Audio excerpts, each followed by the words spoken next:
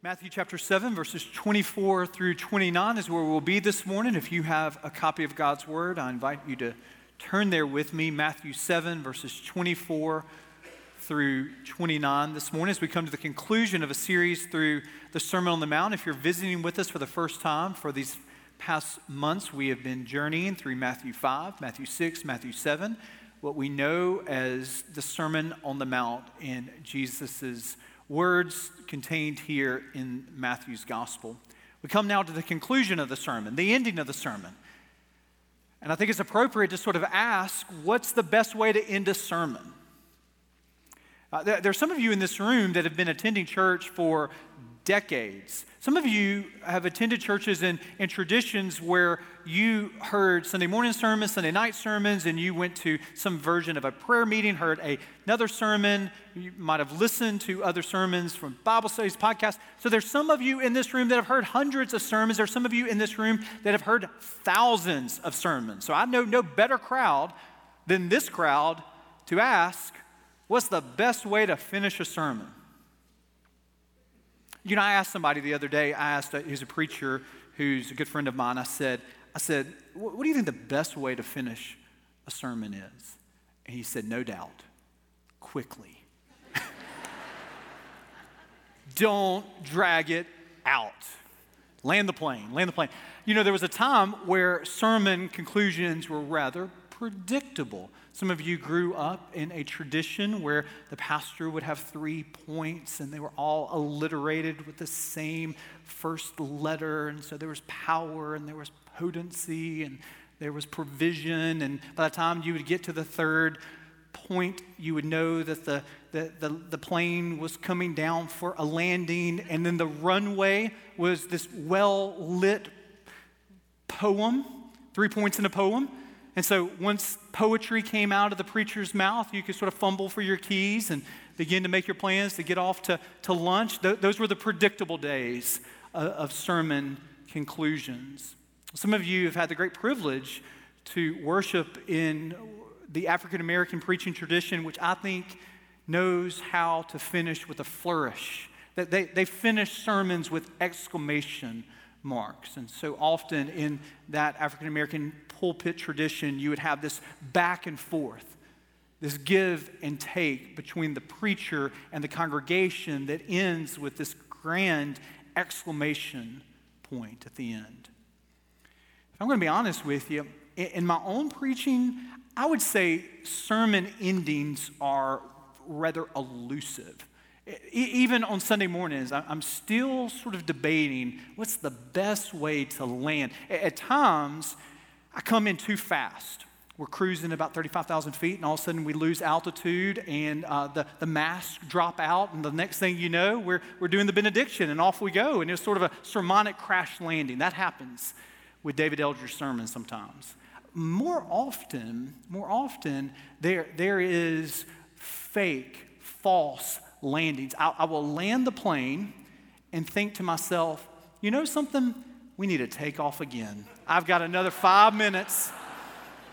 We're gonna hover around, and you think you see the airport, you think you see the runway, but I've got to do a little homiletical hovering over the airport to get us down safely here. So yes, sermon endings can be elusive. All of us have sat through some crash-landed sermons. Some of us have had some sermons that sort of hang around the runway maybe a few minutes longer than you would prefer.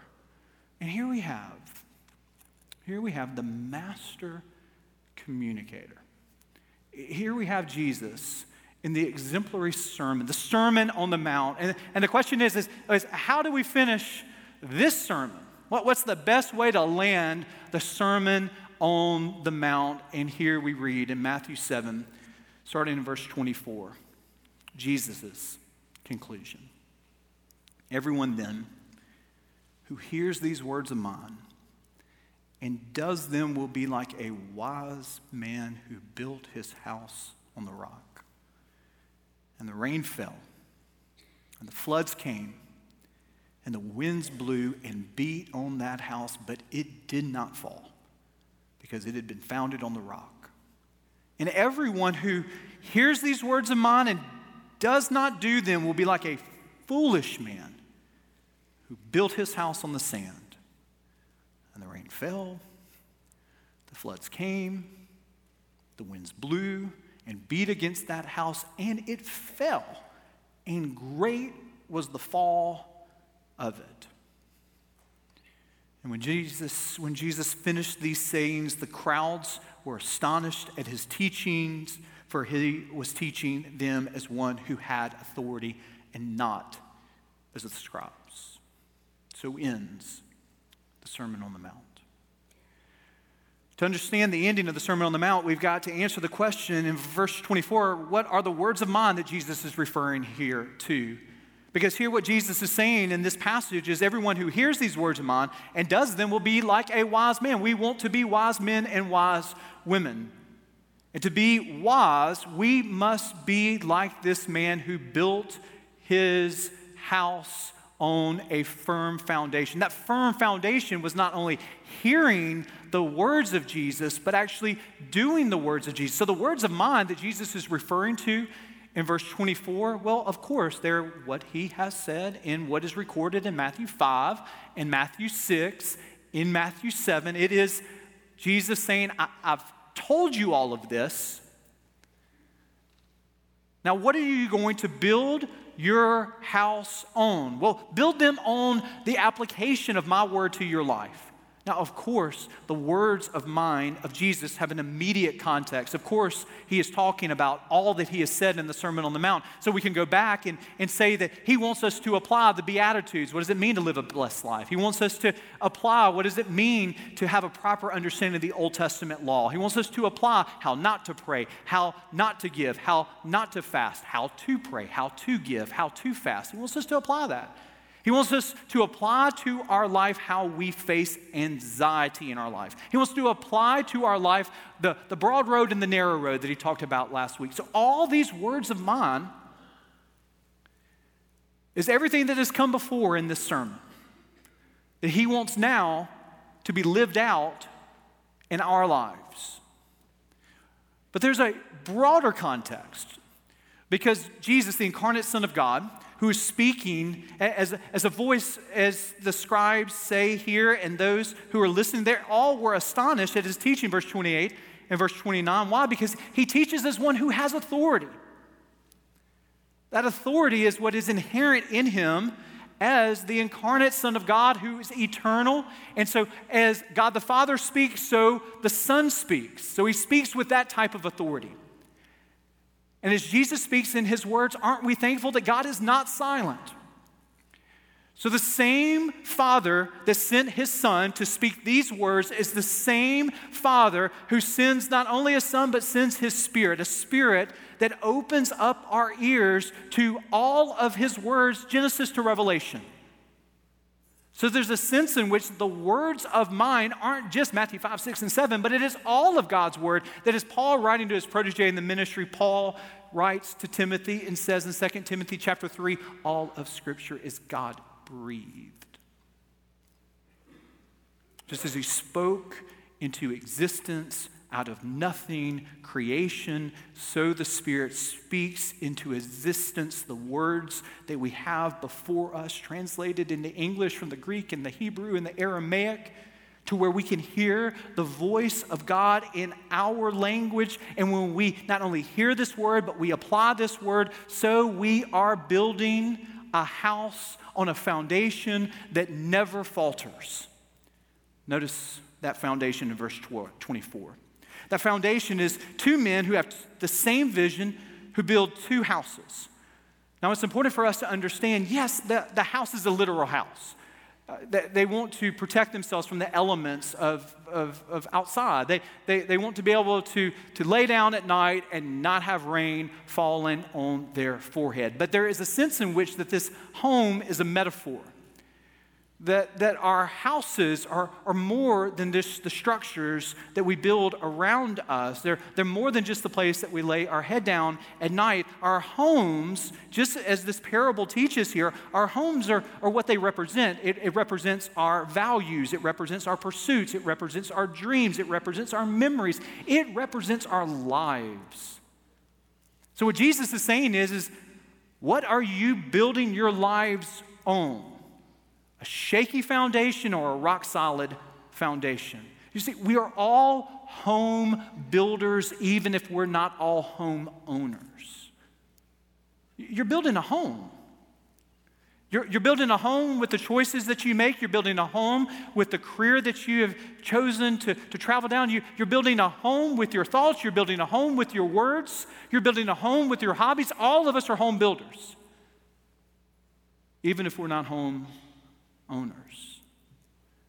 And so here we have Jesus say, when you build your home, you best think about the foundation that you're building your home on. You can build your home on the hearing of God's word and also the application of God's word, and you're going to be like the wise man in verse 24 or like the foolish man of verse 26. You can build your home, your pursuits, your livelihood, your career, and you can build it on a shaky foundation. It is a foundation that hears God's word but doesn't implement God's word, doesn't apply God's word. Both men hear the same word. Both men hear the same foundation. The difference is one applies that word and the other ignores that word. If you don't mind, I've got a little show and tell for you, choir. I've got my bag here. Everybody doing well here today? Oh, it's heavy. Here. So when I travel, I carry this on with me. And so maybe 13 years ago or so, we had our first child, and I said, as oftentimes can occur when you move from just being a husband to a father, you say, I've got to be more serious about physical fitness and what I eat and those kinds of things. And so my son inspired me, and I said, every year I'm going to run a race. And so I signed up for the Country Music Marathon in Nashville. And so since then, I've tried to have a race every year, or maybe 2 races every year that I train for and want to get some wisdom about. And so one of the ways that I get that wisdom is just these different books about running. All these books are running books right here. The Hanson Marathon Method, really, really good book about running right here. Here's Hal Higdon's book on marathon, the ultimate training guy. Here's PhD Dr. Jack Daniels' running formula. If you're a little bit lazy one year and you don't want to run a full marathon, here's the Hanson Half Marathon training plan right here. You want to think about running and what it means for your body. This is the new rules, not the old rules, the new rules of marathon and half marathon nutrition from Matt Fitzgerald. Now, the thing about this that's very embarrassing, choir, is that I could have brought a whole nother bag of running books. I'm not exaggerating that. I could have brought a whole nother bag of running books. I have a problem. I do. I really do with all of these books. I love books, and so every year I'll get these books, and every year I'll read it, and there's really good information. They're really good training plans. They're real good chapters on pacing. They're real good chapters on how to build a good foundation that you lay a 16-week training plan on. There's good things about nutrition. There's good things about pacing in the actual marathon. There's good things in all of these books that are really, really helpful. But I tell you this, all of this information without implementation in my life makes no difference at all. All really, really helpful information. This book right here by Tim Noakes, MD Tim Noakes, The Lore of Running, it is 922 pages long. There's a lot of good information. But if I don't get out of the bed when my alarm clock goes off in the morning, all this information is for nothing.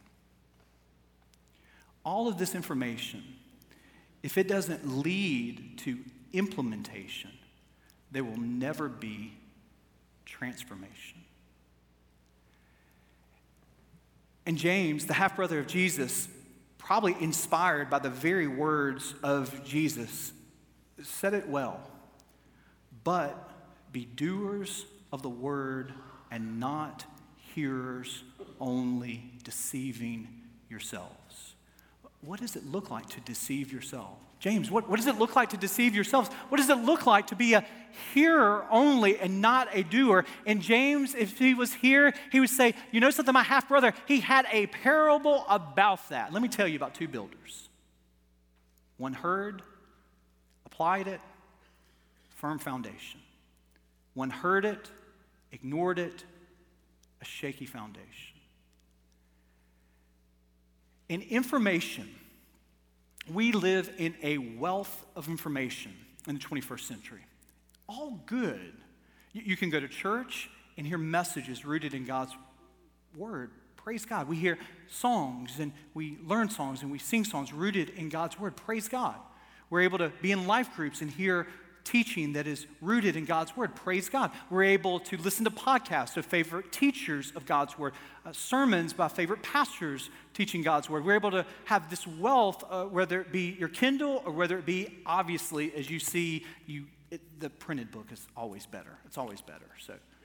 And there's no shortage of wonderful Christian authors that you can read now. But all of that information, if it does not lead to implementation in your life, you have proximity to the Word of God without intimacy with the Word of God, Jesus Himself. And this is the fatal fallacy that we can be close to the things of God without allowing the Word of God to make any difference when our alarm clock goes off on Monday morning. Jesus gives us a vision of two builders. One who builds a foundation that never falters. Why do we need that foundation that never falters? Why? Because the storms, they always come. Notice in this passage in verse 25 that the rain fell. The floods come, the winds blow. They beat on the wise man's house and they beat on the foolish man's house. The wise man's house rooted in a firm foundation, it did not fall. Verse 27, the same rain, the same floods, they come, the same wind blows, and the foolish builder, his house, it falls. And Jesus says, great is the fall. So this foolish man, he built a big house. And great was the fall, because he built it on a shifting foundation. You Christian, you follower of Jesus, cannot build the home of your life in a zip code that is immune to the storms of life. There's no area. There's no area code, there's no zip code that you can build your life that is immune to the storms of life. Don't believe the false teaching that to be a follower of Jesus gives you this divine poncho that keeps you dry from the storms of life. It's not true. Being a follower of Jesus doesn't make you immune to the calamity of life. Bob Dylan, 45 years ago, said, a hard rain is going to fall, and a hard rain falls for all of us who are followers of Jesus.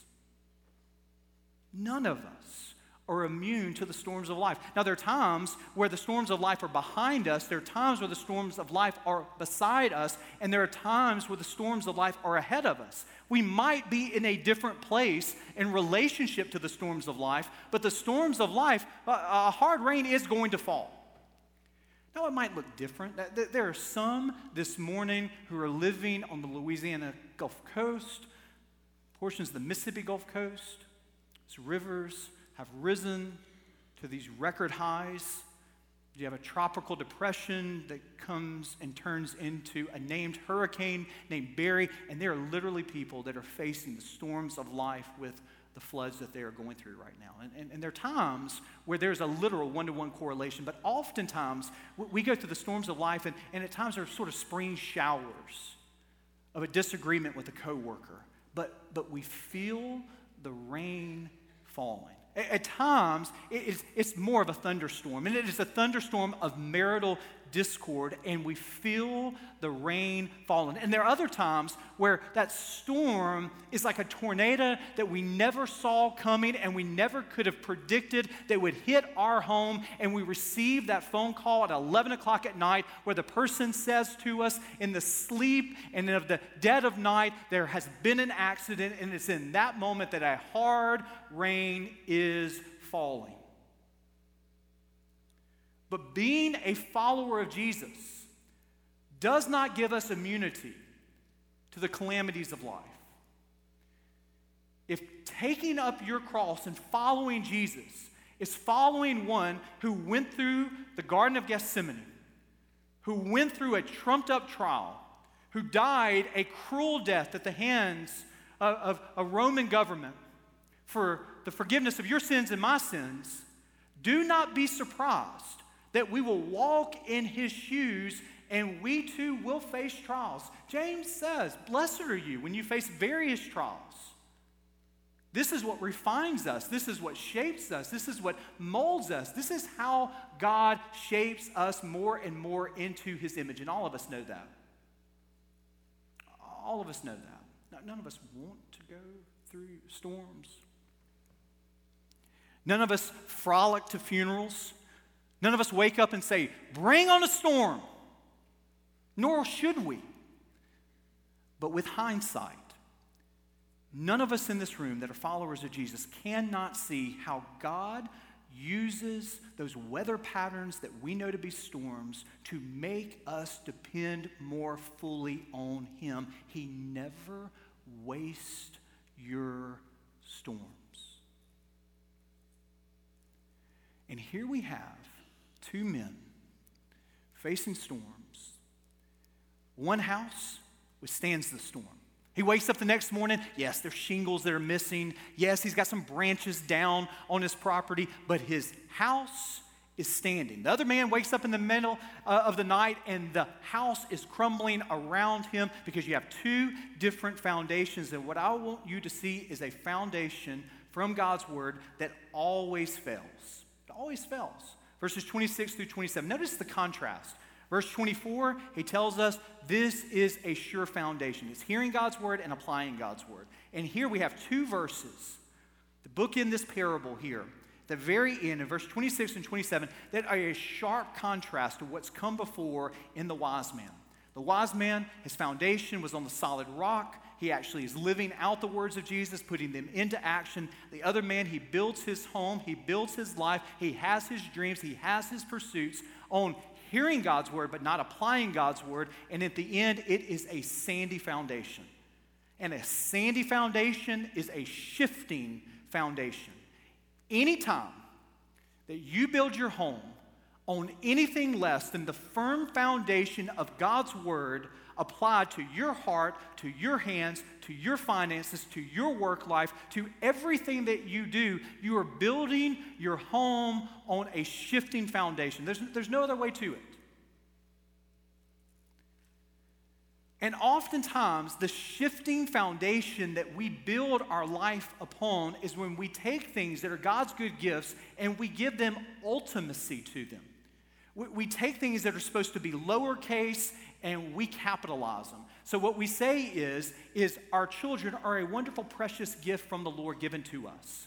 But when we take our children and we put a capital C in front of our children and we end up building our lives on the foundation of our children's pursuits and dreams and hopes, what we begin to see is it is not a sure foundation. It is good and worthy, but it is not the firm foundation of Jesus Christ. There's some of us in this room who build our foundation upon our career. Our career is a good thing. To work is a good thing. God comes to Adam and he says, name the animals. God comes to Adam and he says, work and till the Garden of Eden. That's all before Genesis chapter 3. Work is good.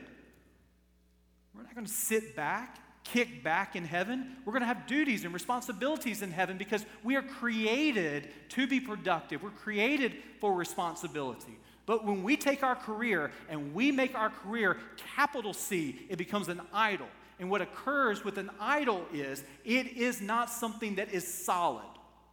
So if all of your hope, all of your dreams are in capitalizing that seed before your career, when corporate comes and says there has been a downsize because of the shifting trends of the economy, and your supervisor takes you into his or her office and says, I'm sorry to tell you this, but here's your severance package, and you have 3 more weeks. You realize then that my career was not a firm foundation to build my home solely on. And all of us are tempted to build our foundation on good things that are not ultimately God. And for all of us that are here, we have to inspect our foundation. And when is it good to inspect your foundation? Well, certainly it's good to inspect your foundation anytime, every time. We don't necessarily want to get out and inspect our foundation when the storms are blowing. It's a little too late at that point. So for all of us that are here, we need to ask ourselves, what are we building our foundation on? Is it the firm foundation of God's word applied to our life, or is it the shifting sand of good things that are not ultimate? Before I moved here, I lived in a portion of Mississippi that is known for foundation issues. If you've ever lived in I hear that this is true in Louisiana. I hear that there are portions of Alabama that have what's called topography. It is Yazoo clay. So let me tell you about Yazoo clay.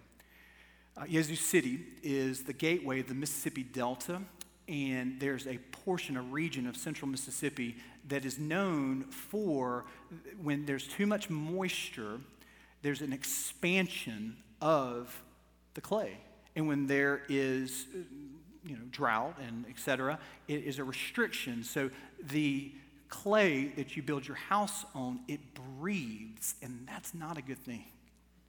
If you're ever driving to Fort Worth, Texas, you will go through portions of central Mississippi that feel like a absolute roller coaster. Why? Because of the breathing of the clay, the Yazoo clay. Now, the thing that's interesting, if you've ever bought a house, you've got to be really careful to see how far down they have rooted your house past the Yazoo clay to something that's more permanent. They actually have to sometimes clean out the Yazoo clay and put in other things so that 40 years from now, or 4 years from now, or 10 years from now, you're not going to have signs of a shaky foundation. You ever lived in a house that you begin to see the signs that your foundation is not sure? They're little signs. It's rarely ever that you just wake up and there's a hole in the floor. I mean, what happens is you go back to your son's back bedroom and there's a hairline crack that you begin to see right above the window. And then you begin to notice that your front door, you have a difficulty to get it past this sticking point, but you begin to say, you know something, I just need to slam it a little bit harder. I need to pull it a little bit harder. And then one day, you begin to notice that your children are able to get a ball, and they're to stay on one side of the kitchen, and they're able to roll it without pushing it, but that they just put it right here. It just rolls to the other corner, and you realize a foundation is shifting. And oftentimes in our lives, we ignore our foundation, but cracks will always show in the exterior of your life. You see, oftentimes we wait till the house crumbles. And I'm here to tell you about Jesus' words to remind us that there are times where there are hairline cracks in our relationship with our spouse that show our foundation is on shifting sand. At times at work, there are little things that you think no one notices, but these little imperceptible things, you begin to see that you're a little bit out of alignment. And now I'm here to tell you, look at your foundation. You can build a home that has the best fixtures. You can build a home that's got top-of-the-line appliances. You can build a home that has this grand dining room, but if your foundation is not sure, you will have problems. And that is true not only physically, that is true in the spiritual home that you are building. How many of you in this room have gone to San Francisco? I'm going to see a show of hands. I'm so envious. I've never been to San Francisco, but all of you have been to the Golden Gate Bridge here. So if you've been to San Francisco, I'm sure that you have taken these iconic photographs right at sunset to see what really is emblematic of the West Coast and of San Francisco. And we're really acutely aware of this, especially in the last 2 weeks, that the Golden Gate Bridge is built on the San Andreas Fault. 7.1 earthquake last week. Shifting ground. The architecture is built for the Golden Gate Bridge in such a way that it gives, that the Golden Gate Bridge can sway up to 20 feet so it doesn't crack and crumble. And so all that you see right here isn't what is the solid foundation of the Golden Gate Bridge. I mean, all the cables and all the towers and all the roadway, it is connected to these towers. And you see the towers there, but those towers are connected to these anchor piers, and these anchor piers go down deep. And so what holds the Golden Gate Bridge up, even with shifting sand, is how deeply it goes beyond what you can see above the ground, above the water. How deeply are you planted in God's unshakable foundation?